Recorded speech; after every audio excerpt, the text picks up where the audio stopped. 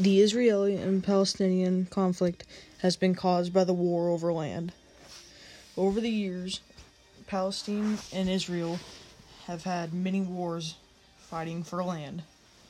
To try and prevent any more wars happening, they can try and split the land evenly among both sides.